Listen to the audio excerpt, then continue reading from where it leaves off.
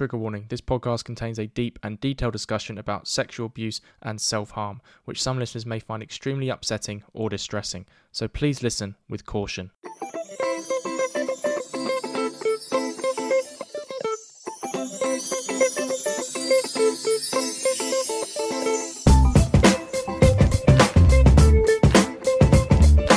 Hi Venters, how are we all doing? Welcome back to another episode of the Just Checking In podcast.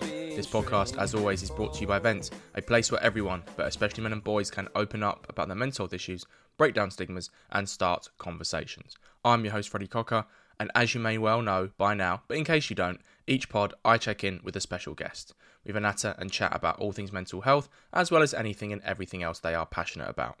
If it helps that person with their mental health, we discuss it.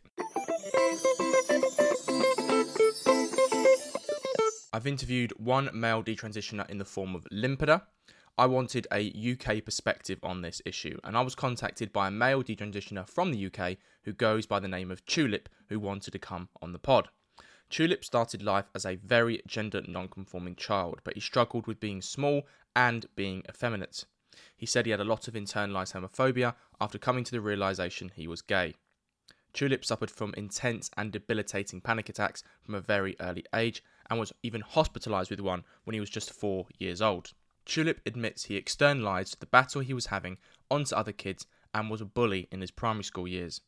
However, when he got to secondary school and he failed to develop in size and height like the rest of his peers, in a rough peer group, his effeminate nature and being small led to him being bullied and horrifically abused himself. When he was 10 years old, he was also spending a huge amount of time on his computer and began to go on internet chat rooms and was groomed by older men who convinced him to give them personal details about him by a webcam and expose himself to them. By the time he was 13 years old, he was an agoraphobe and he stopped going outside regularly for the best part of 15 years. Coupling this with some family issues he was having at home and adding in gender dysphoria, Tullip began to struggle immensely with his mental health. Tullip has a high diagnosed OCD and is still in the process of getting an autism diagnosis, but has had preliminary appointments and is awaiting the formal diagnosis. By the time we get to his early 20s, he began to go on trans chat rooms and ask users if he was trans because of the symptoms he was experiencing. They affirmed him, he then came out as trans and began the process to appearing, dressing and sounding female. These chat rooms, he says, were also filled with predatory males who were giving him praise and flattery for the pictures of himself he was posting.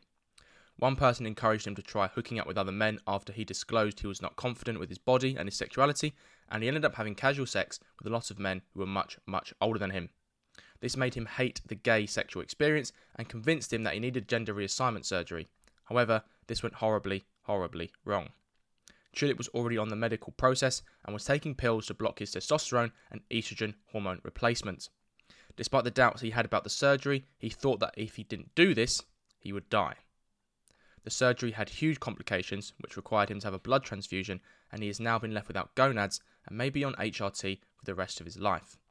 His urethra was constricted and shortened through 3 separate surgeries and must live with the complications of this forever. This is by far one of the most heartbreaking and deeply traumatic episodes I've done. I'm in awe of Tullip's courage to share his story, and after this episode, I'll probably be taking a break from the gender wars. So this is how my conversation with Tullip went. Tullip, welcome to the Just Checking In pod. Thank you so much for letting me check in with you. After having TullipR on, I felt very flattered when you got in touch and you wanted to come on. How are you getting on, mate, on this Sunday morning? Thank you very much for having us on. I'm doing very well, thank you. I just want to quickly go in, getting in touch, obviously, because that's just came up. I've been involved with TullipR for the last month or so, doing some stuff with the D-Trans Men's Discord, and I really wanted an opportunity to talk about the work that we're doing, as well as share my story. And also, how are you today? Yeah, I'm not too bad, thanks, mate. I'm not too bad. We've got a lot to talk about, and we're going to talk all about that D-Trans awareness webinar that you got involved in with TullipR in just a second. So without further ado, are you ready to start the show? Let's do it. When we spoke off air, mate, you wanted to flip my original running order. So we're going to talk about the D-Trans advocacy work you do in this journey you've been on first. Tell me why you wanted to do this and how you entered this space. So what happened was I've been involved in another D-Trans Discord, but not like involved in sort of running it, just being part of it. And I've been in there for about 5 or 6 months, and about 80% of it is detrans women. And I love detrans women as well. They're great and everything, but having these conversations that you need to have, you just can't quite do it in a space that isn't men only. And I think it's very important that men and women have their own spaces to discuss things unhindered or without any outside eyes prying in, because that can change your sort of reaction to a lot of it as well. So what happened is I saw Limpida do the webinar in March for Detrans Awareness Day at the beginning of March, and they were mentioning this men's group that they were going to set up, and I got in contact and I was like, dude, I'm so interested in that. Let's do it. I would love to join. So he basically invited us along when it was made, and ever since then we've really got on very, very swimmingly. It's just kind of unraveled from there, to be honest. The detransitioner community seems like a very supportive space between you all, mate, despite all of the horrible trauma that you've gone through. However, what stigmas do male detransitioners face versus female detransitioners? Because females seem on first glance to be much better supported and also much better championed too. So why is that? I don't see the same for males. I think that's a very long one because there's a lot of other dynamics in play. So firstly, spaces where men and women only have been going to has been something that's been in play for quite a long time. I always remember growing up, like the social clubs, like the gentlemen social clubs, which was basically, as they said, old man clubs, because women weren't supposed to go in. And you've also got these spaces that are specifically for women, mainly shelters and other such spaces, where women come together to go through all the stuff that they've been going through at the hands of men largely. And I'm sorry to say that, and I know domestic violence works both ways. But what's happened is with these groups, you've already had the structures in place for many decades as a sort of response to things that they've experienced. And the trans movement itself, which is very male orientated, and it's very much about the males entering the female area and getting into the shelters, getting into the toilets, changing their language completely, so you're not a mother, you're a birth giver, and all this crazy dystopian speak. So women themselves can see that this is a direct attack on them and they're more personally involved, shall we say. So when a detrans woman comes out, there's a lot of landing in place from these advocacy groups, charities, feminists of all variety who are ready to welcome them with open arms, because it's like, oh, it's one of the victims. But when a male comes along, it's like, well, you're part of the problem. You can't possibly be a victim. You must be some sort of antagonizer of some kind, because, men obviously have all the power in society and they are never victimized. That's the narrative, isn't it? It is. They've got perfect mental health. They don't kill themselves. They don't kill each other. They're doing absolutely fine, and obviously that is really bad sarcasm. But to go back, why we had this space, it's because the spaces inherently exist largely for women, and there isn't much for men generally anymore, because although we've had this big narrative, especially in the media, about, we need single sex spaces, we need women's only spaces because we don't want them invaded, and I totally understand that, there isn't really anything for men anyway, and I think there needs to be. It needs to be more male orientated in the sense that it's run for men by men in the same way it is with the women's charities. But I know for a fact that when it comes down to this whole sort of narrative and feminism in general, it is only a small sect who are super hyper aggressive in the same way that trans activists are. I've seen them say some really horrible things to male detransitioners and men in general. And I think they themselves may have a lot of their own trauma, probably at the hands of men. So seeing a man as a victim for them would mean that a lot of things would have to be challenged. Yeah, their narrative would fall down. Mind. Yeah. It would do. Yeah. So it's deeply important that we have our own space too. We're going to talk about homosexuality and your homosexuality later in the pod, mate. But just specifically on this, for any of my gay male listeners who are tuning into this episode and would have no idea about the gay men like yourself who are detrans, what would you say to them from your experience? Well, first of all, gay men are pretty base. all the gay men I know in my life have always been very understanding, very empathetic. And it was a gay man himself who helped pull me out of this by just giving us a little anchor, just letting us know about detrans awareness. Didn't react very well, but that changed later. We'll get into that. But I don't think gay men are a huge issue in this field. And I know people are like, oh, gay men need to stand up, gay men need to do this. And I'm like, well, to be honest, it's gay men that have been targeted to begin with.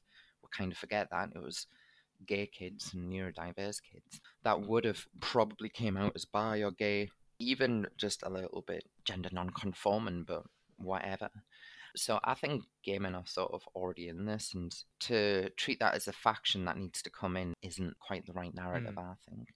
But in general, I just want to say that gay men have been extremely supportive and understanding, and many of them look at this and think, shit, if I was just like 5 years or 10 years younger, this would have been me, 100%. So there is so much empathy from them. I don't know if I have a message other than thank you and don't be shy to help others. When we spoke off air, you said to me, what's happening right now isn't a cult, it's a religion. What did you mean by that? Okay, so this is quite, I don't know, maybe a little bit tinfoil-y, shall I say, tinfoil hat. Spicy. Yeah. Yes, indeed, spicy, which ironically is my internet nickname. A cult is somewhere that you can point to. You can say that there's a headquarters there, and like Scientology, you can like actually Google their headquarters. And a cult is very specific, and it normally, what it does is it tends to bring you away from society. A lot of cults operate in great secrecy. It involves family members who completely disconnect, and that cult operates in its own little world. And the difference is with sort of a religion is that belief is integrated into the world alongside everything else. So let's just take a standard example of, say, a Christian. You know, at school I did hymns. I'm sure you probably did too. And you're wondering why. There were so many kids that, like, I was from a religious family up until a certain point. We were very casual Catholics. And about the age of 7 or 8, we were just like, I've got older siblings, and everyone was like, "Oh, we're bored with this. We're not going to do this anymore." But still, all the christenings and all the standard stuff that everyone else does. But that in itself is very much ingrained to the culture, even though we're not religious. It's just part of people get married, people go to church still, even though they're not that religious. You know what I mean? It's just part of our culture now. A cult operates away from your culture, whereas religion is very much ingrained. And what we have is we've got societal affirmation, where it's like you've got all the campaigns for inclusion and being yourself, and police cars with progress flags and all this sort of thing, and transgender pavements, I mean, zebra crossings, whatever. And you've also got the medical level, where you go to a doctor and you explain all the problems you have with dysphoria, which is very, very bland. And they say, yeah, you are as well. And then you've got the legal level where you can change your name legally and stuff, which I don't have a huge problem with. But all these things added together, it's very much ingrained, and it's at school, it's in the workplace, it's everywhere, it's on TV, and it's very much part of the culture. Whereas a cult is separate, it's away, and there are mentalities where they did like. Have you ever seen the BITE model No. of like behavior control? It's very worthwhile watching what I'm looking at. It's basically a table that breaks down the different styles of thought control, behavior control, manipulation that gets people involved in a belief or a cult that normally involves cutting off the family. So you do have those aspects which are very much hidden, and they're self-managed, and they're self-managed remotely online. That's how the whole thing works. That's why it's blown up massively since 2010. It's the same reason why it didn't kick off in the year 2000 and 2005. Internet access wasn't the same. Now you've got internet access everywhere. It's in shops and buses, schools, workplaces, free Wi-Fi, and it's on your phone. You've got like this powerful little computer on your phone that can browse the internet. So you can go on all your social media apps, go on TikTok and all this sort of thing. So it's literally like it's ingrained and it's embedded into the culture in a way that a cult isn't. Scientology, perfect example, versus Christianity. Scientology we know about, but there's none of that that's integrated into our culture apart from it being mocked on like TV shows like South Park and stuff. But then you look at, say, sort of the Christian side, and you can see how in our country, for instance, we've mainly got largely biblical first names. Most people in this country do as well, like John Joshua, and Jacob, Richard, and Jacob, and all the biblical names. So we're going back to the sort of analogy of it being sort of a religion. It's embedded at all these various different levels in culture and society, to the point where calling it a cult doesn't really apply. It is absolutely 100% a religion, on the basis that not only is it embedded on these levels institutionally, medically, socially, culturally, but it's done so globally as well, which is interesting because some countries just don't have it at all, but never mind. And as a final question before we move on, T, what has this advocacy journey so far, I know you're not massively long into it, taught you about yourself? I would say I've got a great deal of fuck you energy,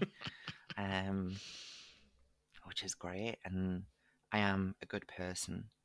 I fuck up a lot, and I'm not afraid to either. And it's not that I don't care if I don't make a mistake. I don't want to be reckless, but I'm certainly not afraid to. And I certainly feel like I've wasted a lot of my life hating myself and doubting and all these other things. And one of the things I've came to realize, especially with this advocacy journey, and especially over the last 6 months to a year, was I always used to look around expecting someone else to know better or be able to pick it up, solve it, An asteroid's coming to the planet, for instance, Armageddon comes to mind, and it's just like he's talking to the guy at NASA about why they don't have a plan. Surely there's a plan with a backup plan, and this is the belief that there's always somebody going to take care of it, and if they're not taking care of it, there's a backup for that backup. And I came to realize that most people don't know what the hell they're talking about, generally, for many different things. And I also came to realize, especially in this field, no one knows what they're talking about. It's so broad and it's so unspecific, apart from the people who have studied it and critiqued it. And I think that has actually taught me that it's okay to trust that maybe I know a little bit more than other people might do in this. And it's okay to trust myself and say that with that fuck you energy and with being a good person, that I can actually do something good with this, because I'm not actually afraid to fuck up. I'm just trying not to do it monumentally, of course. We've talked about detrans advocacy. I want to talk about your own journey now, T, and go a bit deeper. So I ask all my special guests this question first. Walk me through early life, teenage years, and looking back, were there any early mental health experiences you can pinpoint? Who's the T we meet here? And let's start with early childhood first, shall we? Because there's a mountain of stuff to cover. Wow. So where to begin?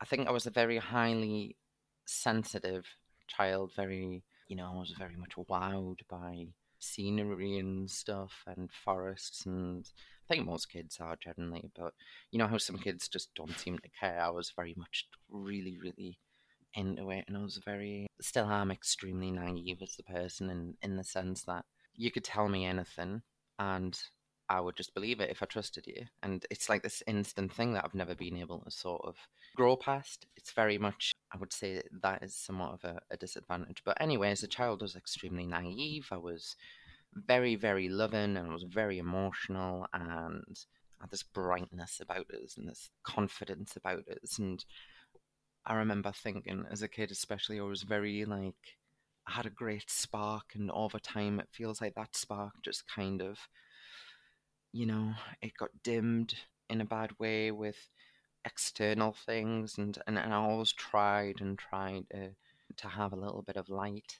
in my life. But from the early on, I had my first panic attack at 4 years old. I've been having panic attacks like all my life, but the big ones were 4, I was about 8 or 9 and 15, where I'd actually gone to hospital, and it was like the thought I was having an asthma attack. Just to say to the audience that young kids can get panic attacks, and it can be down things that may not even be serious, quote unquote, if that makes sense. It could be anything that triggers it. It doesn't necessarily have to be sinister, But what I had was a disposition for anxiety. I had a real big disposition for getting panicked, getting anxious, and I think that's part to do with me sort of neurodiversity, where it's all about me internalizing a lot of messages too, a bit literally as well, and panicking. I can't really remember exactly where I was when I was 4 or what happened, but went to hospital and stuff, found out it wasn't asthma, and that was it. But this is very, very early 90s, so I think if that happened now, there would be a lot more Hmm. route ways to go from there, whether it was like, is there an anxiety disorder there? Is there other stuff going on there? Or is it just you just got overwhelmed by the stuff around you and you just had a panic attack? So there was that, and most of childhood, actually, from a very young age, there were a lot of scrapes along the way, and who doesn't have that? But overall, loving family, I would say what we did. Not all families are perfect, obviously, and never really wanted for anything. We didn't have much money back then. My dad was it was at the end of the miners thing then, in the early 90s. And when the mines all did shut, me dad got a better job because he was an engineer by trade as well. And we weren't well off or anything, but we didn't want for anything. We were able to go on holiday and have clothes and food and heating. There was none of that worry growing up at all. But just sort of going back to when I was younger, we didn't really have much money, but that didn't stop me parents really trying to make sure that we had stuff, because they definitely came from that generation where the love through material possessions was very important, like having a good car, having a good house, and giving people the latest stuff, giving them good clothes. That is a sign of success. That is a sign of well-being. In that sort of older generation, it's a very Yeah, traditional status sort of. marker. Yeah. Yeah, and with that, they think, oh, if you have these things, you'll also be happy too, but that's another thing. But anyway, from the beginning, I had very anxious, I would say, but I was also really boisterous. Like, I was very, very, again, I had that fuck you energy, but I was kind, but I could also be a right little shit. Like, I mean, a proper little shit. I would wind teachers up and run circles around them. And when I was like 7 or 8, I was acting out a lot in first school. And my solution to sort of solve these things in school when I had a disagreement when I was 8 or 9 was just to socket punch a kid in the face. And I was always just randomly punching kids in the face and being a little shit with the teachers. And it was so bad that at 8 or 9 years old, if I was late for school, which randomly happened once or twice, but most of the time was punctual, I would come in late and all the other kids would see us come in and they would cheer because they knew they were going to have a good day when I was there. They knew they were going to get entertainment and all sorts of stuff. And then me sort of delinquency just kind of evolved into fire starting. Nothing serious though. Hugely into pyromania, you see, and I didn't do anything.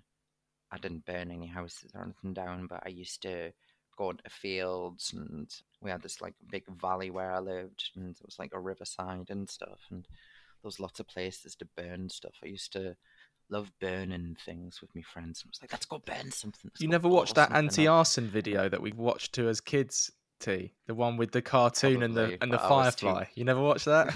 probably, but it Never didn't work play for with me. matches. That was what I remember.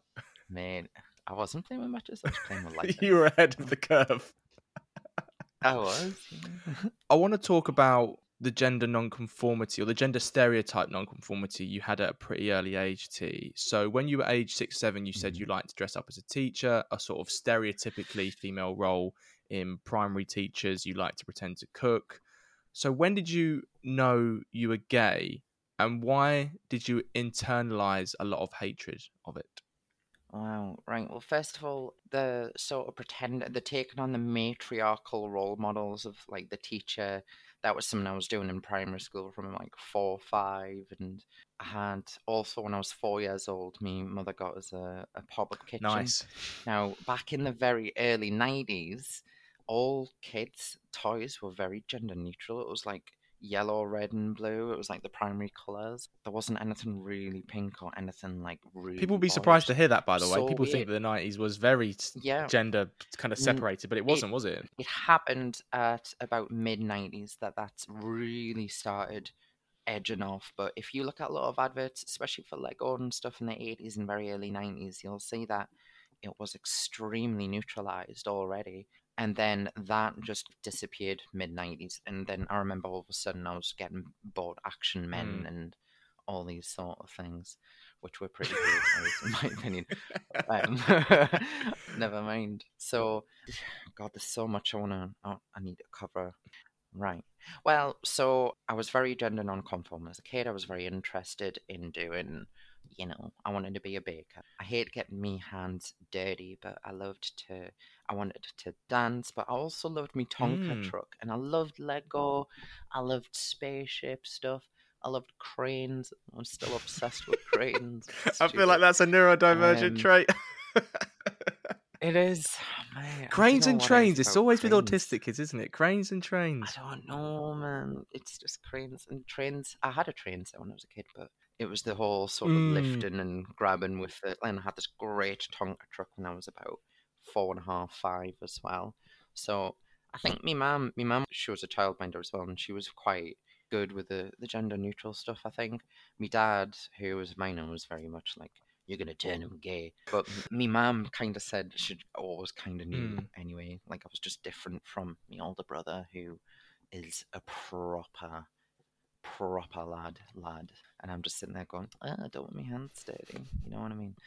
So when did I realize I was gay? I think it was when I was about 8 or 9, and I had a crush on one of my friends, which graduated in the same year as me, onto middle school and high school and adult life, and we had some very pseudo gay experiences, like feeling each other up in classes and stuff. And it was like we were both really like wanting to do something, but we were both really terrified, so it never quite transpired. And I kind of wish we just did. But I think a big part to play in this, and I do want to talk about that, is Section 28, which I feel may be responsible for some of this in some regards. There was no education when I was growing up about me being gay. All I knew was being gay was terrible. Being gay was to be ridiculed, to be mocked. It was perverted. It was the worst possible outcome for a kid and the parent have a gay kid. And I knew that. I was like, shit, I'm gay as fuck. And and I'm just sitting there just thinking, just panicking, and I was so scared, so anxious about it. And that's a big part of my OCD as well. So one of the things that really started with the OCD, I think that's where the panic attacks had the root in. I was already had the disposition to be anxious. And then what happened with the OCD is when I started realizing I was gay and stuff, I would try and comfort myself. And this is how it works. So you might do something that gives you relief. So for instance, say I'm thinking about something stressful and I'm like rubbing me legs, and that temporarily releases the stress. The next time I have a distressing thought, my mind's like, rub your legs again, but it doesn't work because it was just a one thing that worked at that one time. So your brain becomes locked in this routine of trying to repeat a behavior that worked originally but won't work again, which is why you become obsessive and ritualistic. So what I was doing was I would be checking locks on doors. I would have to touch certain parts of the wall as I was walking up. I would have to do things in a very specific order, and if I got it wrong, I would have to start again. And if I didn't do this, it meant I was gay. So the OCD and the internalized homophobia were sort of operating in tandem. Yeah, absolutely. So it's like, if you don't do that, you're gay. If you don't do that, you're gay. If you don't do that, you're gay. And it was just like, I was so deeply worried. And I think me mum was always going to be okay with it. And she tried when I was younger to get us to say stuff like, I don't care who you love or and all that. I just want you to find someone. And I interpret this as, oh, she wants us to find a girlfriend. You know what I mean? Because I'm taking it very literal rather than, it's not up to her to tell me that I'm gay, you know what I mean? And I appreciate that. But I was dealing with a lot of internalized homophobia, self-hatred, and it isn't all this one thing. There are other things that come into it. So yeah, that is the cementing part of my mental health journey, which is being very fearful about my sexuality from a very young age, knowing I was gay, knowing what it meant, knowing, like, because I felt like an alien amongst everyone. you know? And it wasn't, people like to come in with a religion and stuff, and it was like, that didn't even come into it at all.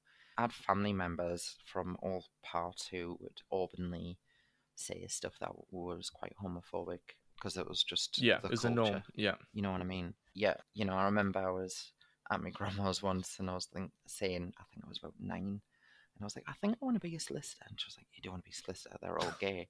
And I was like, Not okay. sure how many solicitors she's met. Maybe the ones in Soho, maybe. I But know, I know, I know, I know. It was such a weird stereotype because I've never heard that one. I mean, if I said something like, oh, I want to be a hairdresser, I could maybe yeah, maybe even the understand that media personality. I stereotype. don't know. I don't know, but That's a weird a one, solicitor. solicitor. I'm really sorry, any solicitors listening. My grandma thought you were gay, but it's okay. Yeah, Being gay is exactly. awesome. You told me a story, mate, off air about a tutu your sister had, which she Oh my used for goodness. ballet when you were 7 to 8 years old. Now, she stopped the Ah, ballet, fucking but hell. she kept it in the house, and you felt a desire to So weird. wear it. Exactly. What this sounded like Yeah, as quite a sweet story to me of gay exploration and discovery actually turned into something quite traumatic for you, T. Why was that? it Why did it did. cause you so much pain? It did. So I remember going with my parents and sister when she went to get it because used to pick them up from ballet too, and I was always thinking, oh, I want to do that, but there was always this one lad that was in his t-shirt and shorts and he looked miserable, and I was like, you wanted to do what they're doing, and now they're making you do that, and I was like, if I got sent to ballet, that's what they would do for me because I was a boy and I knew that, and me sister's like 5 years older. I think she did it for like a competition, and then it sat at the bottom of our cupboard for years, a few years after. And I remember thinking, she's not using it. And I had this thing about wearing other people's clothes, even hand me downs. If somebody had worn it, I would be very like, ugh, about it for whatever reason. Even though I lived on hand me downs as a kid, it just felt I didn't like wearing other people's clothes. So I took solace in the fact that it was maybe used once and forgotten about. And one day when I was about 7, I was home alone. My dad was doing gardening, everyone else was out, and I was just like, I'm gonna go do it. So I went into the cupboard, grabbed it, and then ran into the bathroom. And we had this big long standing mirror, and I put it on, and I just looked in the mirror, and I was just really, really happy. And I just thought, oh, this is really like, this is what I want to do, and not be, but this is just what I want to do. So I started jumping around like totally. It was really, really, really cringy, really You were gay. a But kid, mate. We're all cringe at that this age. went. I know, but it was really sweet too. But anyway, so that went on for quite a few weeks and months actually, where I was just kind of doing it in private, just dancing and stuff, and you know, And one day, it was definitely on a school break or something, and me mum and brother were out. Again, my dad was in the garden. My sister was 5 years older, so she was with friends, whatever. So I was pretty much in the house in my room, and I was sat down wearing this tutu, and I was playing with my cars on Holding a both car mat, genders in and it equal was like. tandem there, mate. Exactly. I was just like, it's fucking great, this. And I got really tired, and and I just kind of at this point I'd lost the major worry of sneaking around and doing that. And I thought, oh, I'm just gonna lie down.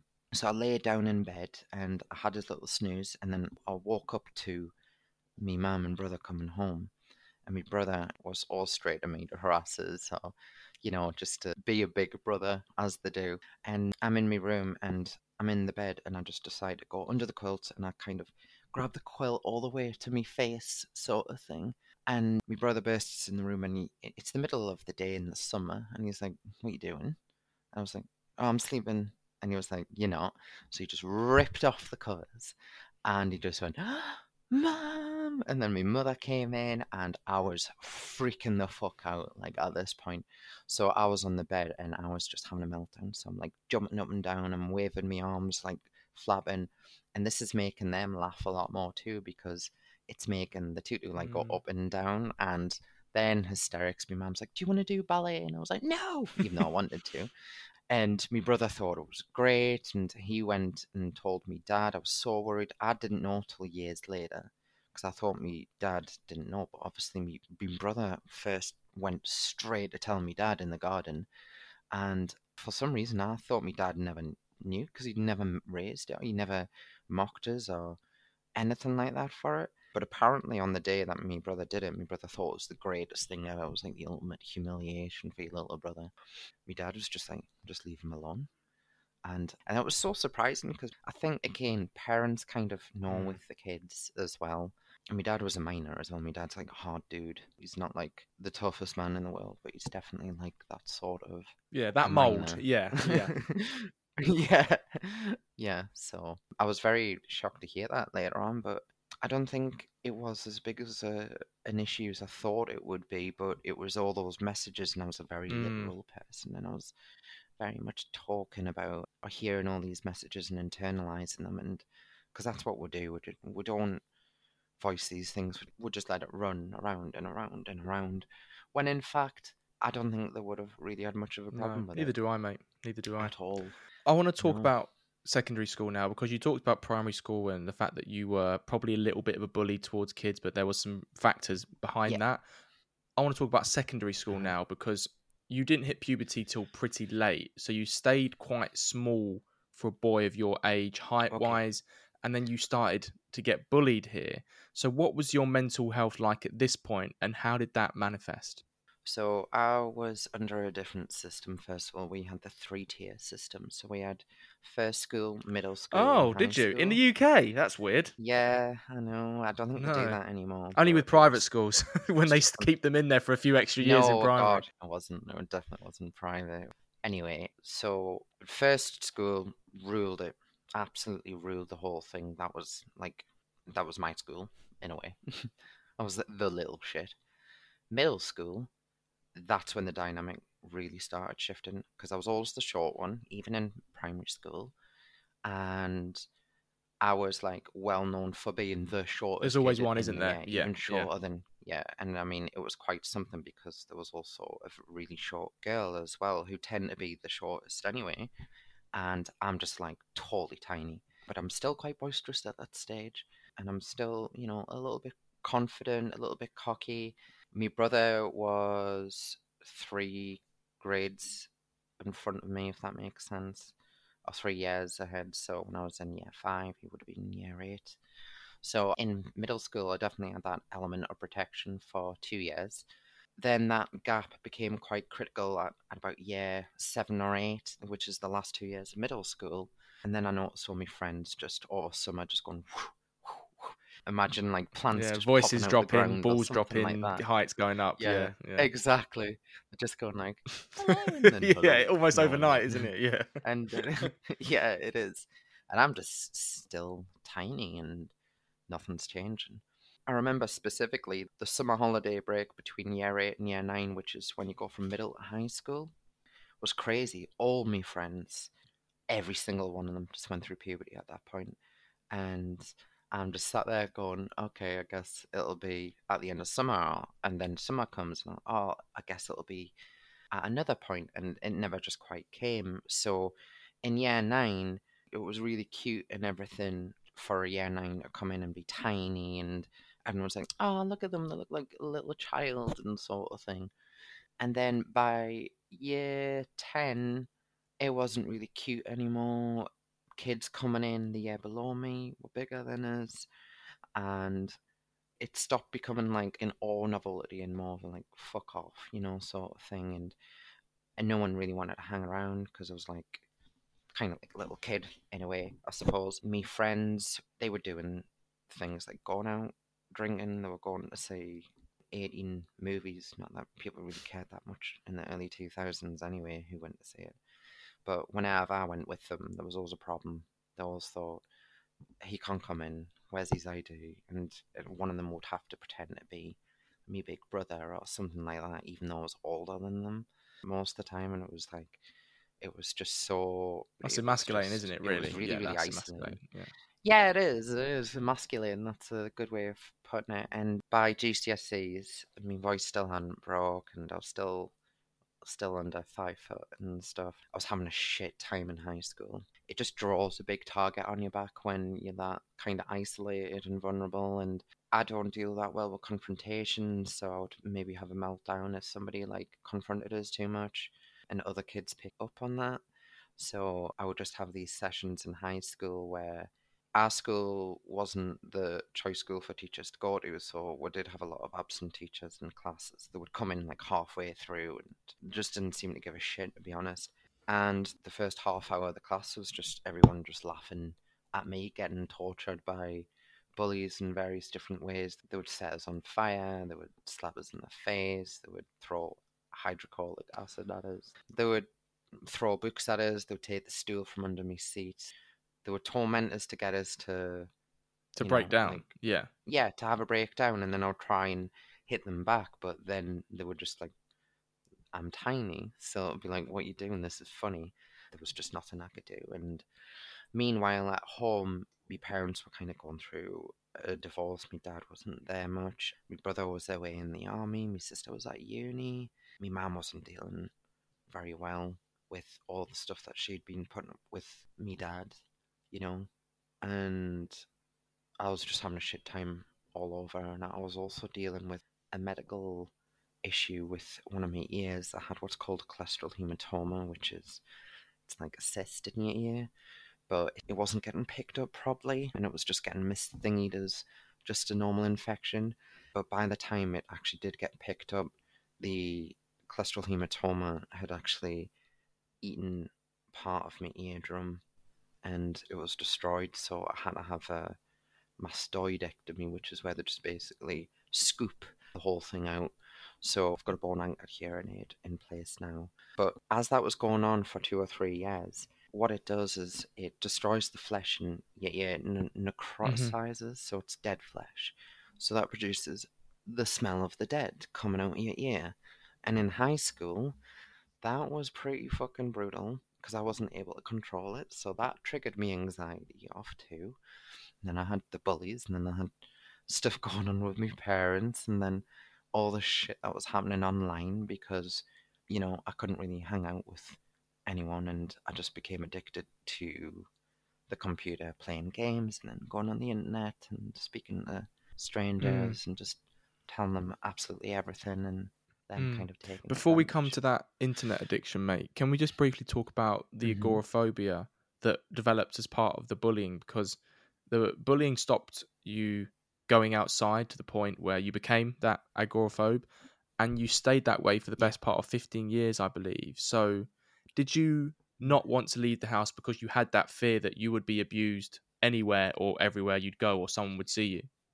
That was definitely part of it. I wanted to avoid the people that were given from school, especially that were giving me life hell. And I was in an ex-mining town, about a population of about 35-ish thousand. So just to give you a sense of size, you could easily run into people and recognize each other. And I was just like, I don't want anything to do with them whatsoever. I just want to I just didn't want to take the risk. And also all the other anxiety, it was just so hard to go outside. It was like, it felt like an immense task, and my heart would just race and race and race. And I was like, I don't want to do this. I just want to play my games, and that's it. That's all I wanted to do. And there was a lot of different issues at play. There was the internalized fear of being gay. There was the worry that my ear was like stinking, and there was nothing I could do about it. No one was taking notice properly of it. And then I had the family stuff, and I had the stuff at school, like I said, and I just didn't want to go out. I just wanted to hide away. And I think what I did was dissociate through the means of the computer. I was able to just switch off and be like 12 hours a day, no problem. We finally come to the part where we discuss your gender dysphoria, Tulip. So you told me off air that at this point, you're 10 years old and the gateway to hell, as you called it, has been opened. You've got that computer in your house. You're giving people your personal details, and you're going on these chat rooms where groomers are lurking, they're phoning you, they're asking you to buy a webcam, and then you did. They asked you to expose yourself to them, and you did. So who's the little boy we meet here? How did that affect you? that went on for quite a number of years in various different forms, and it wasn't just one specific individual. It was very much I had opened myself up to do that because I really wanted to, especially as I got to about 13, 14, I was very, very, really wanting to sort of explore that side. Keep in mind, I still went through puberty, so I'm going on to chat rooms for gay men and I'm saying, hi, I'm 13, I'm 14, or I'm 12 and stuff like that. And a lot of people got in contact with us, and I thought it was just normal, but it wasn't. And how did it shape me? I think I definitely desired their attention, and I still, to this day, I can feel myself getting a little bit cringy when I'm speaking to older men who are very attractive or whatever, and I don't know, it definitely wasn't healthy, and there were people who were definitely ready to take advantage, and the internet was a different place in the very late 90s and early 2000s. It was predominantly just chat rooms, and then that moved over to MSN. See, the thing with the chat room was I had part of that rush of I could go in and be sort of semi-anonymous and do all this sort of thing and then talk with people. But then when stuff like MSN Messenger came in and later on Skype, then they have your handle, and that's when it when gets it dangerous. becomes a bit shit. So I was just doing really stupid things with adults, to be honest, where if I should have been able to do what I wanted to do with my prospective partners, shall we say.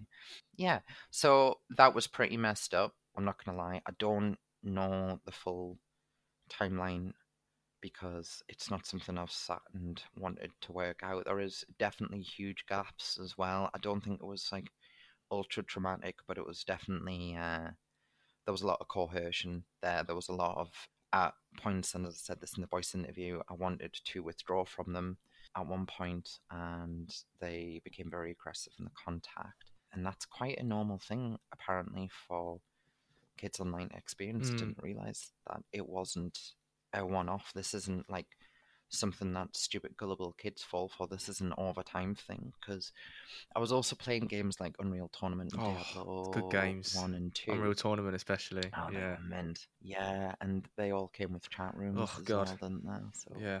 and I had an obsession with him, so I could talk for hours and hours and hours about it. That was it for me, because they had the interest and I had the interest. It was like, I can trust this person. And as I said, I was extremely naive. I say was. I am still a little bit naive now. Your parents began to notice this computer addiction, and there was one occasion where they took your computer away, and like an addict having their choice of drug taken away without warning, you had an absolute meltdown. Can you tell me the story behind that, and also what happened a little while after it was taken away? Because you got better and then they gave it back to you. Yeah. So I think this was also running alongside with the people who were contacting us. So I really felt like I had to kind of be there all the time. I can't remember the story fully. I can remember the bits, but there's a reason why I can't remember it. I remember coming home from school because it was the last day before holiday break, and I was thinking, great, I've got 2 weeks to just play Red Alert, right? Love it. Wow. Right? I know. I was like, Red Alert, Red RTS, Alert 2, man. whatever. Bloody hell. Those games I used to sink so many hours into. What was one I used to have? Command and Conquer, StarCraft I as used to well. play that a lot. Age of Empires, Empires. yeah. The classics. Yeah. So I would think, oh God, I'm gonna do all these things. I love it. I could do it for, like sink, as you said, sink all my youth into it. And I came home from school and threw my bag down, went straight to where the computer was, because it wasn't in anyone's room. It was in like a spare room, as it were. And I went in and it was gone. And that's where my memory ends. But I've had the story recounted many times to me. Cross verification. It was like, so what happened? What me mother said is you went fucking mental. Like you were psychotic when you found out. When you were talking about how you're screaming, how you're gonna kill her in her sleep, how you're gonna slit her throats and all this sort of shit. Really horrific. Like I'm not like this at all. I'm not a violent person. I say that. I'm not a violent person, but I'm not going to do this ever. But I was so, like, it was like they'd taken it away and the panic set in, and I was like, fuck.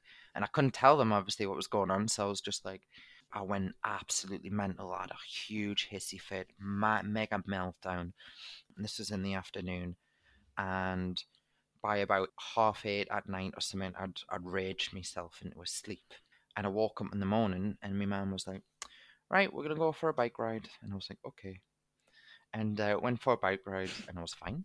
And then we went for a bike ride like days and like all week for the holiday. And it was just like, my mum was like, it was as if nothing ever happened. It was the weirdest thing ever. I just kind of just accepted that it was gone. And I was just, okay, let's go. And I had a good time outside. But because I was so open to it and happy to do it and happy to go on bike rides, they were like, oh, you can have your computer back.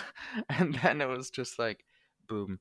But they didn't know what they were dealing with. The internet was new as well. People don't keep so with computers. They didn't realize that this could be the Yeah, force it it felt so was. separate to our I parents, didn't think, it? It was just that thing in the computer room, yeah, ironically. it was. It was like, I mean, they didn't not understand it, but they didn't understand it the way I did.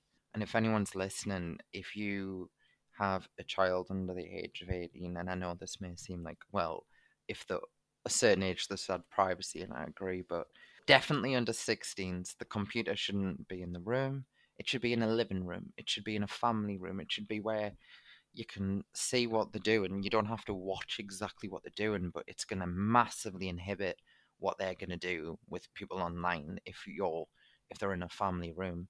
And it's like, well, they make too much noise. Get them some nice headphones and put a room divider up or something. But I don't know, just don't have it so it's away from other members of the family, because that's exactly what happens when you transition as well. You can spend all your time alone online in front of your computer, which is something I've heard a lot from parents do. Something I did as well. Let's talk about your transition now, T. So you get to your early 20s. You wanted to be a therapist and you tried getting on a course, but you didn't have enough academic points to get onto it. You tried a different one, and by the time we'd come to the end of it, you're trans. So how did you get to that point? I think that was a mix of the course I was doing was a low level counseling course. It ended in a foundation degree, but it wasn't like a psychotherapy qualification and like that. It was, I think they call it the art of counseling. It's not even like a Right. scientific thing, but it was all women, and there was this one other guy who was gay, and at the start I really hated him. I was like, oh, I fucking hate him. That's very And only gay in the village vibe, isn't I, it? Someone else. yeah, it was like I didn't know why I hated him and all this sort of thing. And a lot of it was just because he was an out gay dude living his life to the best, and he was a nice, really nice fella as well. I was just being a little homophobe at the time, because I do admit that freely, that I was absolutely 100% homophobic to myself and to other people. Not like on the street or anything, but I would be quite happy to say something was gay or I'm gay or that's. But going back to it, by the end of the course, I was also getting therapy outside of that, because you do placements, and I was doing a placement in a domestic abuse shelter for men and women, and that was actually quite a positive work experience as well. And I felt like I really was helping people and stuff, and I really, really got a lot from it. But towards the end of the course, I was also finding the online stuff about gender dysphoria and stuff, and now I had these skills to sort of talk about my emotions, because I was totally like dead inside at this point. I was like so closed off and really, really unwell, and I had the tools now to talk about these things that were bothering us. And then the internet is saying this is all because you're trans, and then at the end I was like, I'm trans, I'm LGBT now, and I'm gonna do this and I'm gonna do that. So that was at 2012. And then in 2013 I'd been diagnosed for OCD at this time, and I was in secondary psychological services trying to get help. And the guy came back to us saying that you've got this, it's called pure, or Yeah, I've had another guest who's highly, spoken about highly, Puro. yeah, Yeah, it's very, very hard. Yeah. yeah, very Mm. extreme bit of OCD. And what it was is I became obsessed with gender and transition. That was my new obsession. And that's a big part of it. A lot of the guys on the Discord all have this, what we would call trans OCD, where, oh, is this because I'm trans? Yeah, you ruminate. Oh, because I'm trans. Did this happen because I'm trans? Am I like this because I'm trans? It never ends. And also, as I said, it gives you a free pass to discount a lot of issues that you faced with bullying, with trauma, with school development, and various other different things. It gives you permission to put all your problems onto this one thing. And I was very happy with that. And for a time, I thought, oh, this is great. I'm going to be happy this way. So in 2013, I was well online. I was telling people what I was going to do and all this sort of thing and what my plan was. And I'd learned exactly what I needed to do. I knew at this point that to transition on the NHS, first you had to get into the gender clinic service, which was at the time a 2-year wait, which is now like 4.5, 5 years or something. It's a crazy long wait. I knew that even though I had a very late puberty at 24, 25, I could feel testosterone taking over my body. And one narrative that one of the guys actually talked about in his own posts was this whole testosterone is poison message that was coming out at the time. Like, you don't want tail turning into a man, and all this sort of thing. That's a lot to unpack So there. But yeah. it is. There's so much to unpack here, my friend. It's crazy. We're going to need to hire some like delivery men or something to unpack all this. Yeah. So yeah, I was trying to work through all these issues and assumed it was all because I was trans and I was very much obsessed with it. And I'd realised that I couldn't get seen by the gender clinic straight away. I'd called me doctor and at the end of 2013 to get a referral, but I knew it was going to take a while. So at the end of 2013, I paid for a private assessment to get what's called a pre-diagnosis of transsexualism, as they called it. So I got a full diagnosis of transsexualism after 2 appointments within 3 days of each Holy other moly. from this private independent, and that gave me the ability to start what's called bridging hormones. So if you can't afford a private script, because I went into debt to get these private assessments as well. I went into a lot of debt. I was supporting myself and I was earning close to minimum wage at the time. So I didn't have much money. And I was just like, oh, fuck it, I'll just get a payday loan and just do it and all these other things. So I got my diagnosis, and the original letter was like, I'd came in and I was very adamant about this and all this sort of thing. And I was just like, I need this now. I managed to get what's called a testosterone blocker in the form of goserelin. Probably always I've misspelt it on my own notes, to be honest, when you talk to me about it. I spelled it as Gofalin, but I don't think it's spelt that way. No, it's not. So this is a implant. It comes in 2 forms. You've got the 4-weekly implant and the 12-weekly one. So this is injected into your abdomen and it will dissolve after 12 weeks. But what it does is it stops the testicles from secreting testosterone. So it's a testosterone blocker. That is used, it's a chemical sort of thing. That is used normally for prostate cancer patients. But what it also does is it shrinks the prostate, because that's the whole purpose of it. It's an anti-androgen. So I got put on that in, I would say, at the start of 2014, but I was still waiting for the gender clinic. So I successfully blocked my testosterone at about 25, I would say. And this isn't long after actually grown into an adult, so I wasn't totally fully fledgedly developed. I couldn't even grow a beard at that point or anything. And then I went straight onto the blockers, and I was on no hormones, blocked only for about 2 years before I started estrogen. And I got estrogen obviously through the gender clinic at this point as well. And I want to talk about that completely. That's a whole other friggin' story. The gender clinic. That's another before we episode. talk about the surgery, mate, I just want to briefly go back to a point where you were on these chat rooms and the forums. I definitely want to talk about this briefly if we can. I know this will be painful for you, but I think it's important to tell as part of your story, because you were encouraged to go to another trans site where one person said to you on there, when you disclosed you weren't feeling confident with your body or maybe even your sexuality, to try hooking up with people or try hook up culture. Yeah. And you went through that. I won't disclose too much more details than that, but the partners you were being with were quite a lot older than you. So what Yeah. effect did that have on you? And did it ever feel dangerous? It was very dangerous what I was doing. So I said my thing was I wasn't sure what I wanted to do with surgery and that. I think I knew I didn't really want to do surgery. And I was looking for somebody to say, it's okay if you don't want to do it. You know what I mean? That's what I was looking for. And this other trans person got us on this site where you could chat with quote unquote admirers and stuff. And it was extreme. Like, Bloody hell. so I'm a homosexual, transsexual, as it were, and I look young. And when I dressed the part, I looked the part, and I could sound the You part. definitely And told me you could sound the part I'm when we spoke showing off air and you tested that voice. Bloody hell. yeah. So Don't I do it won't again, do it don't worry. again. Do my voice. No, I'm not going to do it again. So these men are just like apps, because that's what it's about for them as well. It's a big sexual kick for them as well, seeing a young male who looks very feminine. And I got absolutely littered and showered with compliments and stuff like that. But again, totally naive, had no idea. Like, I didn't think I was doing anything stupid or wrong. And just meeting these total strangers and then having sex. Horrible sex, by the way, because it wasn't like I'm a bottom anyway, which means I We know hope the you know what that listeners will means. know what that means. Anyway, so I'm dealing with these dudes who are way older, way bigger as well. I'm not short, but I'm not huge as well.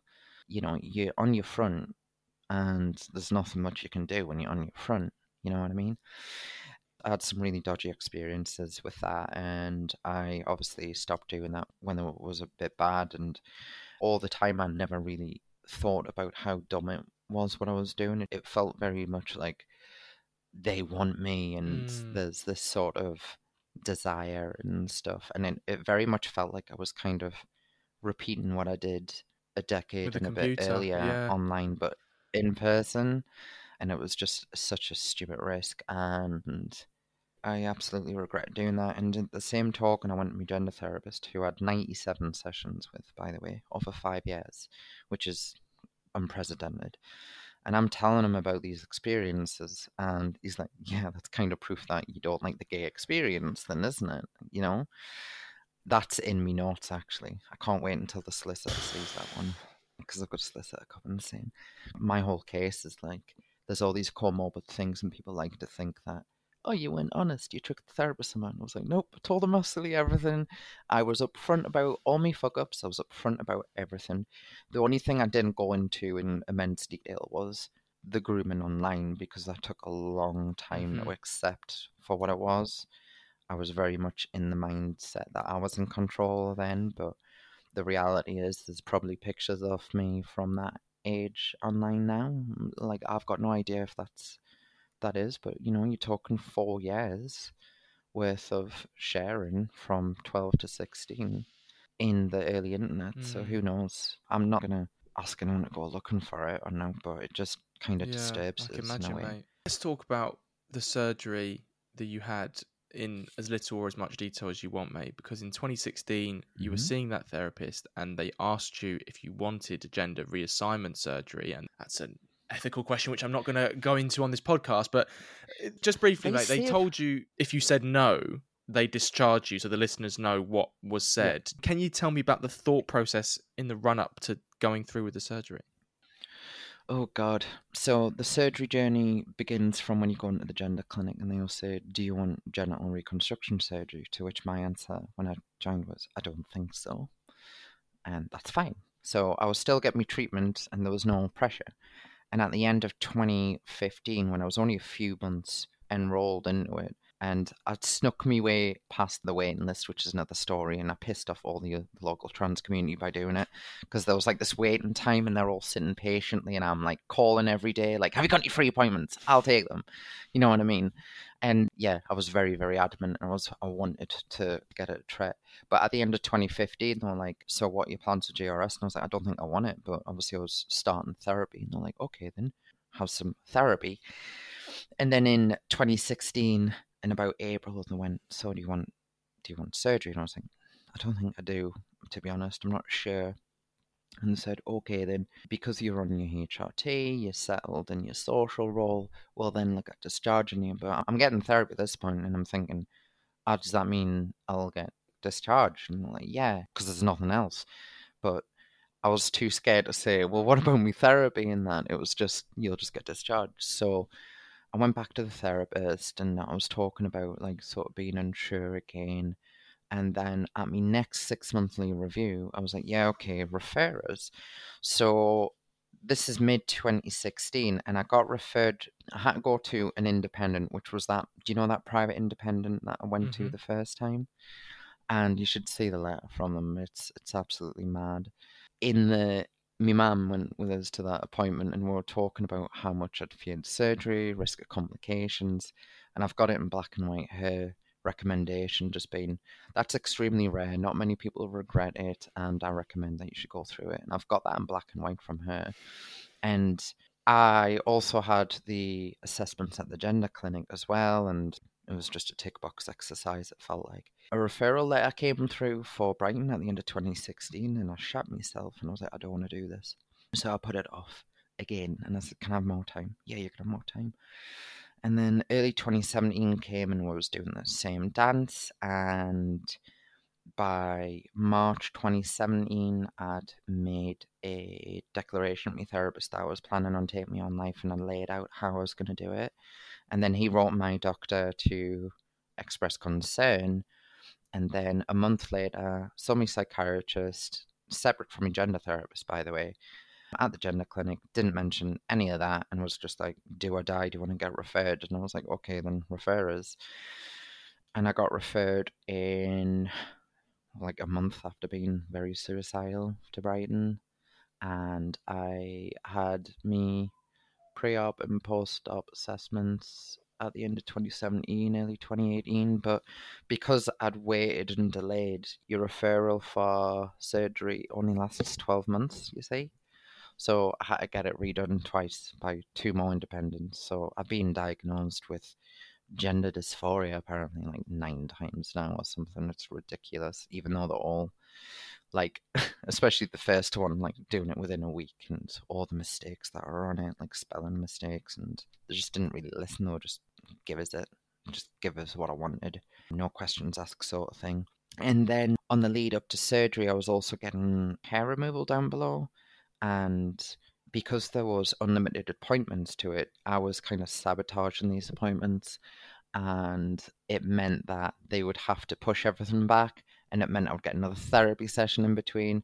When this is one of the reasons why I had 97 therapy sessions, because I knew fucking damn well fine that I wanted this therapy. And I was also extremely distressed. I wasn't in a rational state at this point, and I felt calm, and everyone was worried. My mum was really worried. She was thinking I was going to make a huge mistake, but I was so worried about her worry that I didn't want to really speak about it too much, and spoke to my dad and my brother for years at that point anyway, so they weren't really stopping us. And my friends who had it, and friends who had really shit results, I was asking them, I was like, how is it? How is it? Is it okay? Is it okay? And they were like, it's fine. It's okay. And they just wouldn't tell you. They wouldn't tell you what the reality was. And it's because I think it's partly for themselves too, because there is a lot of horrible results out there. Leading up to surgery, I wasn't in a great health. I was still really, really struggling with a lot of different things, and somehow just got the sign off for it, and I just kind of was like, whatever. And in the surgery, I nearly died from bleeding because I lost 1,600 milliliters of blood, and I had to have a blood transfusion and stuff. And then when I woke up from surgery, I realized straight away like how much I'd fucked up, and I was just like, oh well, oops. So many people when they wake up from surgery just spend a week crying, and it's like, I'm so happy, but they're not happy. I've seen a couple TikTok they are videos about all, it. They break my heart every time I see them. it's like that sort of feeling, and people are just kind of devastated, but they're taught that they want to be happy and all this sort of thing. But my surgery lasted about 3 hours longer than it should have because the blood loss mainly. And in terms of result, like if I was walking naked, you just think it was just female genitalia, to be honest. Like it does look like that, to be fair, from the outside. On the inside, it's much smaller than a woman's actual vagina. It doesn't self-lubricate. It's not completely dry, but the problems I had went with sensation, and I would say I've got about 40% sensation in me growing from what I had before in various different areas. I've got lots of dead areas where there's nothing happening at all, like because all the nerves are short and stuff. I am able to climax, but I'm not really interested in using it, obviously. And I've got friends who have got zero sensation, never been able to climax since surgery. Some people have just left it closed, and that causes all sorts of infections. But my problem was all down with me urethra. So if you imagine a straw that gets bent, that kind of what happened to me. So I was in agony for the first few months. I had a catheter in for ages, and the way to fix it was to shorten it again and then to dilate it in a general anesthetic. And I'm going through this process every 2 to 5 years where I'm going to need my urethra reinflated, essentially, because it keeps getting crushed because the angle, because it's not natural for it to happen, because it's been weaved in a weird way, and it's like a straw, trying to bend a straw in a way. So I'm constantly having a lot of urinary issues with that. That means that after going to the toilet, I can just drip for about an hour easy. So I'm constantly having to wear sanitary pads to manage with a mild incontinence. Otherwise, I'll just stink of piss. Obviously, I don't want to smell of piss. And the dilation and stuff isn't as horrific as I thought it would be. People are like, "Oh, you're going to dilate for the rest of your life," and you don't. Maybe 5 times a year, and that will keep you healthy. But I'm also, when I'm showering, I'm doing the medical cleaning side of things, like with douches and stuff, to make sure I'm not getting any nasty infections or anything like that. So I am keeping myself clean, and I'm maintaining it at the lowest point. But outside that, I can't really undo that one. And my mum was like, when I came out as detrans, she was like, "Are you gonna have more surgery to go back?" I was like, "Fuck no." And she was like, "Thank God you've had enough. Like your body's been through enough. Just give it a break," sort of thing. So yeah, the surgery results are absolutely, mine was actually, on the grand scheme of things, actually really good. And that's terrible, isn't it? Like, I've got sensation, which is rare. Not many people do. Some people do. I don't know what the exact ratio is, but I know so many people who have got nothing and they get lots of other problems and pain. And they don't tell anyone either because they've got their own worry, I suppose. It's on that own psychological thing of admitting that maybe this wasn't the best idea and maybe it was really fucking dumb. It's very, very difficult for them. I'm not saying that they're all to blame, but if somebody asks me now who's trans about surgery, I'm just like, I highly recommend you don't get surgery. And I'll tell you why. And I'll tell them where to go to find the information about getting surgery too, so they can see the things that are filtered. You can go on Reddit right now and look up stuff about surgery, and you can see that it's been constantly deleted and hidden by moderators and other people in the community because they say it's been weaponized against us and all this bullshit. It's not about weaponization. It's about the truth that these surgeries don't actually give the quality of life that people are after. It makes the quality of life worse. It's also to do about like standards of consent as well. I'm an adult, and obviously that is part of it, but all the comorbid issues I had were just ignored at that point, and it was just a total like letdown. And no one should be so easily able to do that. It's so fucking big to have your genitals turned inside out, right? You can't fucking undo that, and it's just like, yeah, sure, why not? You go ahead and do that. And it's just like, you have loads of people who die post-op because they kill, that take their own lives, and everyone's like, "Oh, it's transphobia, it's unaccepting society." I'm like, no, it's people who realize how monumentally they're fucked up, and the trans movement love it when, and I know this is a horrible thing to say, but if somebody takes their own life, they ghoul over that death, like, say, it's proof.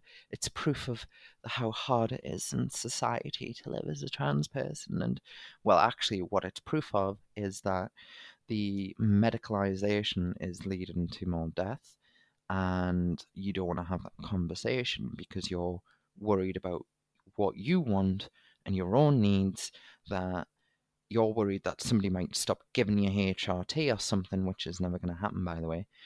And they become so focused on rescuing and saving themselves for, they don't want to risk losing the treatment as well, I think, because in their head, this is the one solution, and to lose this solution is to kill them. I very, very much believe that this was the one and only thing too, and obviously it's not.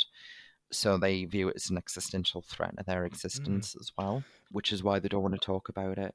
But I think that what will happen is we will just end up pausing all these surgeries completely. I think it'll stop happening, apart from private clinics and stuff. Can you tell me about the detransition process now, and the role that a website, which was very niche, that you told me about, called Kiwi Farms, which you described as the black hole of the internet? Why was that website so key to your transition? What did you find here?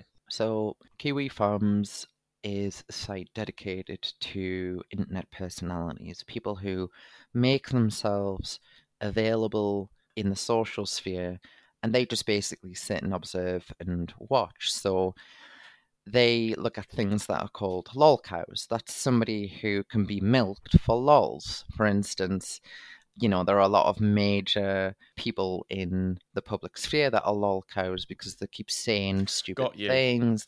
They're doing a walking L machine. machine. Yeah. That's it. Yes. And they also do a lot of commentary on communities and stuff like that, but it's not done in the same way Twitter discourse is done. It's very, very unfiltered. You can say literally anything. There is no feeling spared, and it can be extremely cut to the bone sort of thing. They are an extremely misrepresented group because they don't pursue or harass anyone. They report, so they'll document stuff that this person has put out. So they don't dox people; they report doxing. Is that correct? No. They don't dox people at all. They basically report the details that person has put up themselves.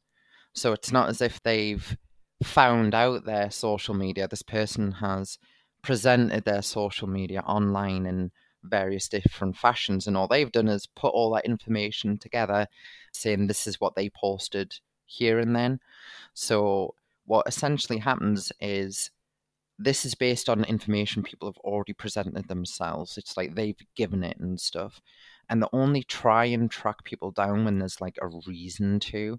So they're quite responsible for bringing a few people to justice as well. People don't realize that, you had that, I can't remember what he was called, horrible person who's a zoophile, you would have sex with dogs and stuff. Oh, right. Horrible person. He got pretty much tracked down by the farms, and they're very good at getting to the bottom of stuff. But like I said, when it comes to the sort of, do they do it with kindness or anything, there is no feeling spared there. So there is no allegiances to. It's very much they're just in it for the lols. And when it comes to the trans stuff, they like to comment on trans stuff a lot. So again, no feelings spared. They have some great threads about surgery. They've got some great threads about trans people, trans personalities, and they've got a great thread about people who are trans in social media who are taking, how should I say, they're not doing themselves any favours. It's not as if this is somebody politely sitting back and having a discussion about sexual development or anything like that. These are people who are just lol cows. You know what I mean? Anyway, so I saw on the forums about all the stuff about surgery, and I wish I'd saw that before I had surgery. It just wasn't available to us. Because at the time I was also thinking, because there's always one more surgery, you see. I was thinking I'd get facial feminization surgery, where they'll shave off your bones and stuff, and they'll cut your forehead top, peel it back, and then shave down your brow bones and stuff like that, and recontour your face, and it's really horrific. And it's very expensive, and I was looking into that. I was thinking, I want to get FFS, even though I didn't really need it. It's just a trans thing. And I was looking at the FFS results on Kiwi Farms, and I saw the surgery stuff, And then I saw what they were saying about trans people, and especially trans people who I thought like they don't look specifically outwardly trans, but everyone on the forums was just ripping them to shreds. And I was like, wow, this is kind of what people think, isn't it? This is exactly how many people think. And it was given as a perspective that I wasn't allowed to get anywhere because it was deemed as transphobic and hateful. And I'm not going to lie, it's not exactly done. And as I said, it's not executed with perfect kindness, obviously.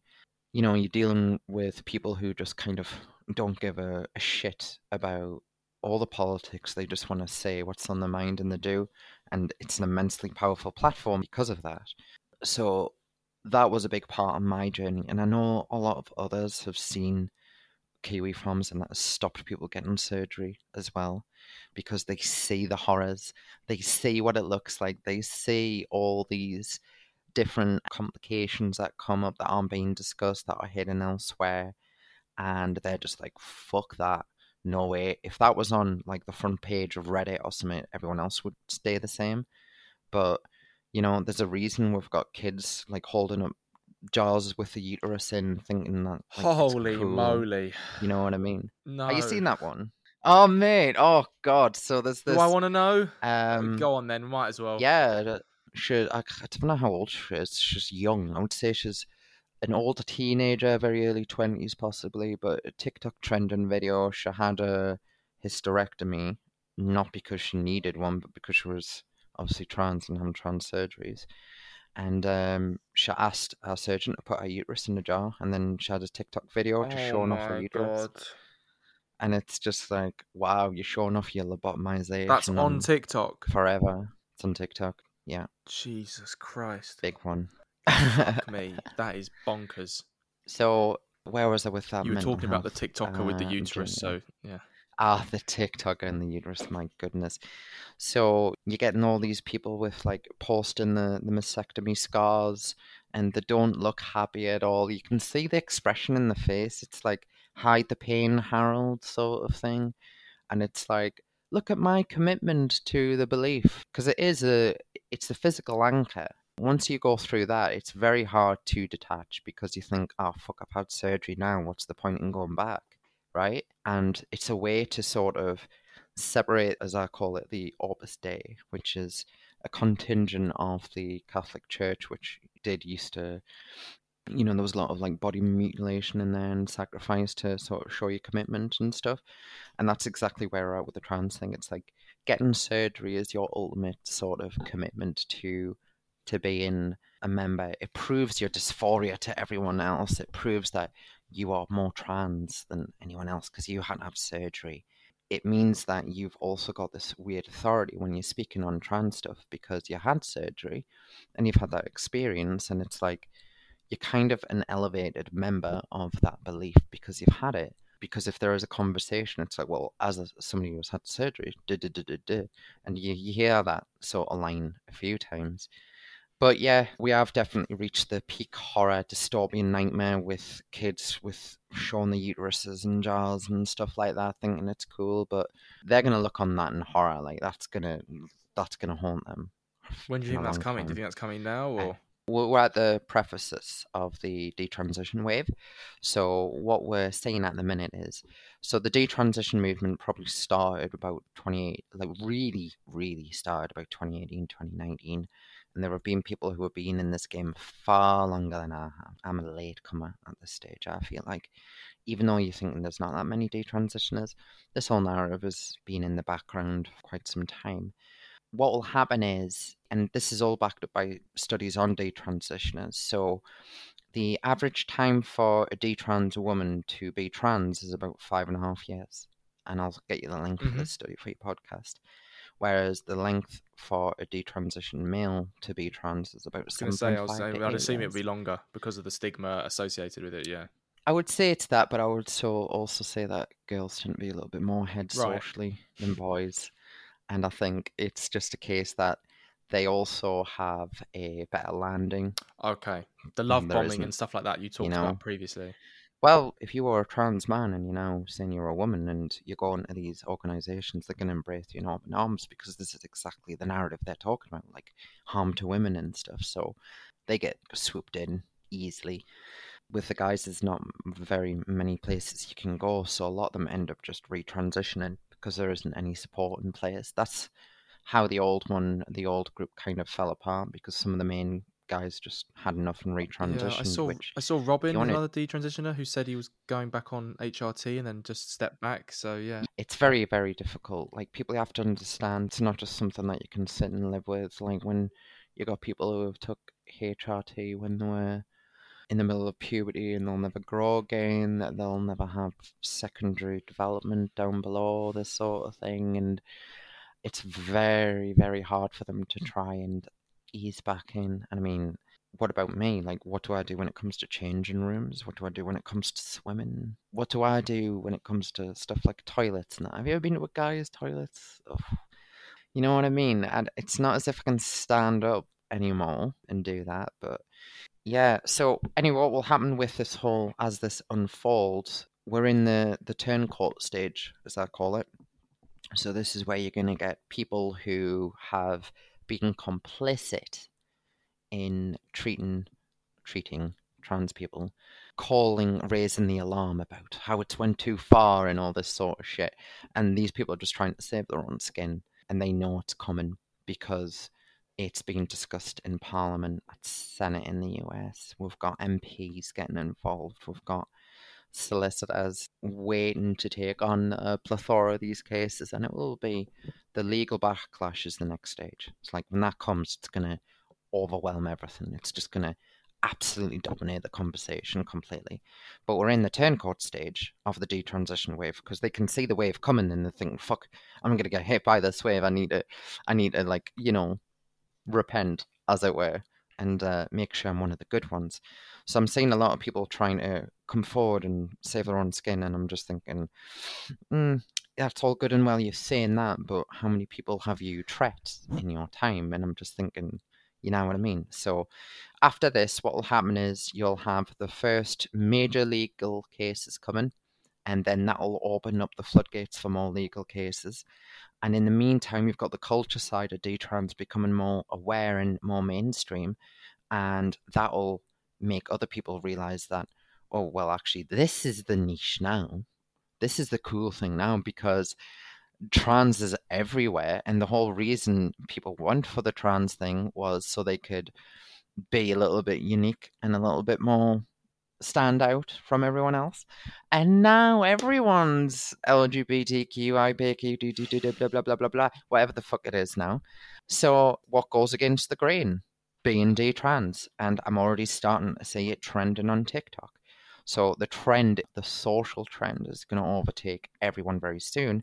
And you've also got the honeymoon period. Remember that 5.5, 7.5 years I said for the male and female detransitioners? That's coming to an end. It really took off in 2014, and I'm actually right on time, personally, for the detransition timeline. I am way, way on time, and other people are too. And the reason why there's been so many women first is because they are about 2 years behind and ahead, I suppose, from what studies say. And I would say a lot of that is also to do with how women are socialized to be more open about their concerns and thoughts, whereas, because I don't believe in gendered brain bullshit, I do believe hormones can change And just biological how sex you feel and differences. stuff. Yeah. Yeah, absolutely. But I don't think there is a mega difference between our brains at all. I think the difference in brains is more on the individual level rather than the sex level. And I don't know why people get too caught up on that. But anyway, for whatever reason, they're more willing to sort of, I think women as well have a lot more leeway in gender nonconformity anyway. So it's like, oh, I just want to be a feminine man. I want to be a gay man. And then, the detrans pipeline, there's a great meme. Beware the detrans pipeline. It was originally used as a meme, like, beware the trans pipeline for male to females, but it got flipped on its head. It was just showing you what happens. So you get, especially with trans men, that go through this bit of, oh, I'm he, him. I know I'm he, they. I've seen a lot. I'm they, them. I'm they, she. I'm she, her. I'm detrans. You know what I mean? It's like this stepping stone into it where I was just like, oh, fuck this, I'm not doing this anymore. And I was just like, whatever. And I just skipped all those steps. And I was like, I'm just changing my name back. Let's reflect then on your journey before we do our quick fire mental health chat questions, T. If you could go back and talk to that 7-year-old T who was socking other kids, maybe bullying other kids at worst, the 11-year-old T who had not gone through puberty and was getting bullied himself, maybe the 13, 14-year-old T who was being groomed online, or maybe the T who was in his mid-20s about to go through with that social transition and medical transition. What would you say to him, knowing what you do now?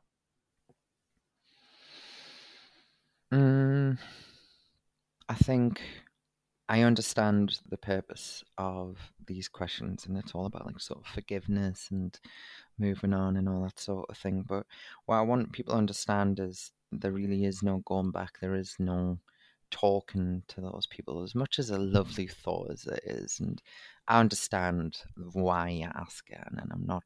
It's an open question, mate. You can say anything you want.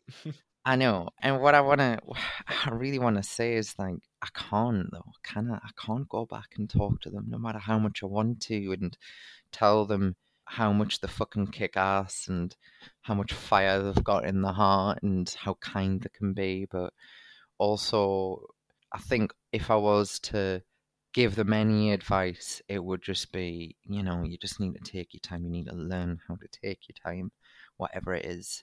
Whatever, anything, like responding to people or thinking about something or what you want to do or buying a car, and it was just whatever. Take your bloody time. Don't rush into things. It doesn't have to be done now. So I would say that was a big part of it as well, but I also accept that there is part of me that thinks that if I went back to me who was transition, and other trans men have said this too, detrans men, sorry, that my 25-year-old self would have told me to fuck off like properly. You know what I mean? So yeah, I appreciate the question, but it is quite nuanced as well. Our final topic of conversation, mate, and it's one I try and have with all of my special guests. It is a general natter and chat about mental health. So firstly, how would you say your mental health is at the moment? I definitely have more good days than bad days, but some days can be very, very, very difficult, given just kind of realizing everything you've been through and sort of thing. And sometimes it can be very overwhelming, and you can catastrophize, and I feel really awful sometimes. And then I've got cats, and my cat will just come up to us, and all of a sudden I'm just pulled out of it, and those are the worst bits. But I'm not like sitting grieving or mourning or sitting in tears or anything. But I would say bad thoughts around my own well-being and stuff, and I am battling with that. I want to be honest with that is something that I am dealing with. But the rest of the time, I feel really happy. I feel really settled. I don't feel afraid anymore. That's a big thing. Fear ruled my life all my life. And now I just don't give a fuck. Not in a careless sort of, I'm going to insult anyone and I'm going to hurt other people. Don't give a fuck. It was more of the, I'm not really worried about this thing. Whatever it was before, it's gone. This fear. And I think I've kind of faced most of them over the last few years. And that makes us feel immensely strong too. But I do have a lot of moments when I don't feel strong. So my mental health is up and down, but I do have lots of moments where I get like an unexpected boost, like when J.K. Rowling sends a message saying how she supports all detransitioners, and she's very positive about getting support for men and women, and she's just such a lovely individual. And I couldn't believe, like, I remember waking up thinking, what the fuck? I was like, what? Just seeing like a message from her and that, and I was a little bit starstruck, to be honest. You would be. Yeah, and I've had a few others, like followers, and reach out to us.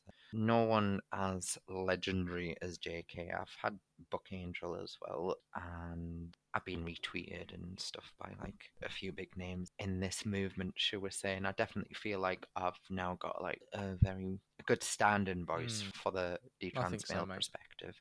Yeah, definitely for the gay side as well, because I think Limpeda's really good at representing the sort of the straighter side and the messages that have happened externally, because it isn't just all about one thing. People are always looking for one thing to blame, you know. There are many, many, many different factors that come into it. But yeah, overall, I would say it's good. And I'm also walking a lot more. I would love to join a gym, but I'm really, really self-conscious about my body, what changing room to use. You don't need to use a changing room, mate. You can just I walk would in, love. do your weights, and walk out. Yeah, I That's suppose what I I could, do. couldn't I? Because it's not that far away. Yeah, I should just do that and bollocks Yeah. the changing room. Yeah, that's a good Just point. change before you leave, wear a hoodie Yes. and, training kit or whatever you need to do. Work out, walk home. Yeah. Yeah, I'll do that, It's I good. think. It's a good strategy. That's what I do. Well, What age do you think you were when you became self-aware of your mental health for the first time, mate, and you realised that the feelings you were having weren't physical and they were actually in your mind and a product of your mental health? I think I was about 21 when I really realized that it wasn't normal to live the way I was in sort of the panic attacks and the depression and anxiety. And I just went to the doctor and I was just like, I feel awful. And I just basically tell him what the symptoms were. And he just threw sertraline at us. And it was just, yeah, sounds like this. Most people just go through these phases of trying different meds, but it just worked for us overnight. Like, within 6 weeks, most of me ruminations and rituals had just stopped. There are side effects to taking sertraline as well. It's not all gravy, but it definitely made a huge difference. And when I realized that actually there's probably, like, because it's all down to low serotonin from being in stressful environments when you're younger, so your serotonin levels become depleted when you're an adult and you don't have the same reserve as other adults, so you need a little bit of a top up, and that's just because you've been through too much stress or whatever. And the sertraline really, really helped, and I've accepted I'm probably going to be on that for life. But the quality of life difference is immense because, I could spend 3 or 4 hours locked in a routine, no matter how tired I was, if I didn't do my routine right, like before going to bed, and it doesn't make sense. It was like standing in certain positions, praying, even though I wasn't religious, I was still praying. Like, I had a weird mantra I would have to say, but I wasn't speaking to God and I wasn't being religious and not praying. It was like an OCD thing. All that just ended, and I realized then that obviously if a pill's made a difference, then it has to be something more physical than not just psychological. Because I was very quick to beat myself up too and be like, oh, these are all my problems. These are all things that I have to deal with, rather than accepting that there are physical elements. So it was definitely early 20s. Yeah, early 20s. What triggers do you have that affect your mental health, T? So it could be things people might say to you, could be a sound, a sensation, a particular social environment, maybe even a book or a play, or have you not figured all of them out yet? I figured them all out, but I think I get very upset when people try and defend sexual offenders, especially those That makes against sense. children. Like, I get very, very, very wound up about it, especially when I know people in. I've been cancelled in the community because I've got a problem with someone's past where they've offended in the past, but the whole trans community is like, oh no, you need to live and let live sort of thing, and that was a different lifetime ago, and I'm like, fuck that, I'm not. Nah, nah, nah, nah, nah, nah, nah, nah, nah. I think I'm very sensitive to all this sort of thing because of what happened when I was younger. That's something that'll get me blood going, and I'll be like, what, you know what I mean? But other than that, I would say sensory. Too many people, too much noise. I do have the added advantage that because I wear a bone anchored hearing aid for my left side, when I'm going out, I can just take that out and I can get like this muffled silence in the world. It's It's like kind of wearing like earplugs. wearing. It is. It's like wearing. Yeah. Well, it's just Yeah. not wearing your hearing aid. I kind of like it because I don't feel as overwhelmed. But if I was to turn the sound on, I could hear everything. I could hear every single detail, and that becomes so like, oh god, this is too much. Also, I do tend to have a problem with interpreting some questions that get asked, especially personal ones. So there is like a little bit of a social lag delay, whatever, as it were, shall we say. So that is definitely a problem, that you could ask me to do something and I might not understand Hmm. it the way you've asked, if that makes sense. So yeah, I would say the stimuli. The external stimuli is my biggest one, and people trying to defend the undefendable. I don't understand why. Why do people always constantly think they need to play devil's advocate on issues that really? I'm not going to go anywhere. I'm just Yeah, going to don't get worry on a about that, rant. mate. Yeah, I know what you You know mean. what I I'm know what you saying mean. though? They're like, they're just playing Yeah. devil's advocate, but what On about completely da-da-da-da? And I'm like, unconscionable yeah, decisions. but Yeah, what about exactly. fuck off? Exactly. You know what I mean? Yeah. So, as another question, then I've got two more before we finish. What is the best book, or as I call it, mental health Bible you've read for your mental health? Now, it can be mental health related, but it doesn't exclusively have to be. I think it was ages ago I read it. I think it was The Man with Two Hats. It was a great thing about anxiety, mainly, this book. I've never been a huge avid reader or a book reader. I've always been more of a person who uses, like, the internet, Okay, what for about TVs instance, then? and I read TV, a lot of stuff play? online. Oh God, I watch so much TV and all this sort of thing. Mental health TV. I don't know why, but Scrubs Oh, has a great very, choice. yeah, it's got a very, what's the word? Like a Mm, nostalgic sort of feel to it. You know, some of it isn't dated 100% great, but I don't really care. It's just there are some real yeah, good moments 100%. in that, and there's like, yeah, I would say that is me sort of. If I want to feel good, I'll probably watch an episode of Scrubs. No Yeah, problem. I remember doing so many impressions of like Bob Kelso and Dr. Cox when I was younger, just like all those classic lines when he's like, "Remember, this is your daddy, not your mommy." When he gets some of the dated stuff like that. So yeah, yeah. As a final question, T, and this is a broad one, and you Mhm. can answer it any way you want. What more do you think we have to do to ensure men from all backgrounds, all walks of life, feel comfortable and safe in opening up about their mental health issues, or just talking about their general mental health if they want to do it? I think men need to work together more, a lot more. The main reliance for men's mental health in this country was through football supporting, I think. That was the band and that brought many people together, like in clubs and friendship groups. And there's a reason why they all like to fight each other and all very tribalistic. And I don't like football at all, by the way. Not to not be a stereotype or anything, but I do find it immensely strange. And I think we need a sort of return to that, but football's not the answer. I think it's one of the things, but we need an We need activity more stuff. Yeah, yeah. involvement. Yeah, and it needs to be cross generational as well. I feel like we're like across the board, we're doing ourselves a massive disservice to the elderly in our country, and we don't learn from them. We don't respect them. We don't hear from them. You know, we just kind of forget about them, and I feel like they are a huge missing link to this whole conversation. I know that may seem totally out there, but if you look at a functioning society has a great respect for its most vulnerable and its elderly and its young as well as many other people, you know? But we don't learn from our elders, and some of the wisest things I've ever heard of came out the mouths of like oldest people. There was this great YouTube video where they interview people of various different ages giving advice, starting from like a kid, and the last person's like 99, and there's like 100 people that say these little 10-second sound bites, and the last person, 99, just says no one knows what they're talking about. And I was like, that's my guy. That's it.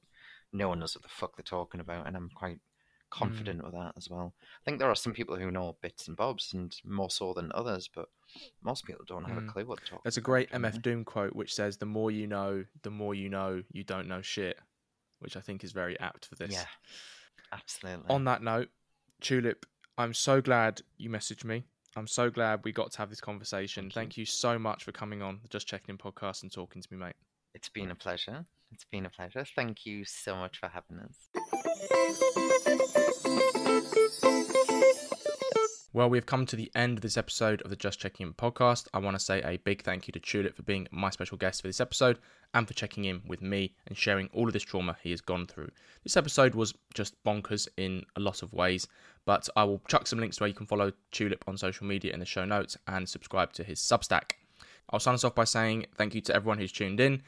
If you've liked what you've heard, please give us a share on social media. Tell your friends or work colleagues about it. Give us a 5-star rating and write us a review on Apple Podcasts. That would really help us out with the algorithms. If you like what we're doing here at Vent and want to support us further, please consider supporting our Patreon. That's at www.patreon.com/VentHelpUK, or you can visit our GoFundMe if you want to make a one-off donation. We hope to check in with you again very soon.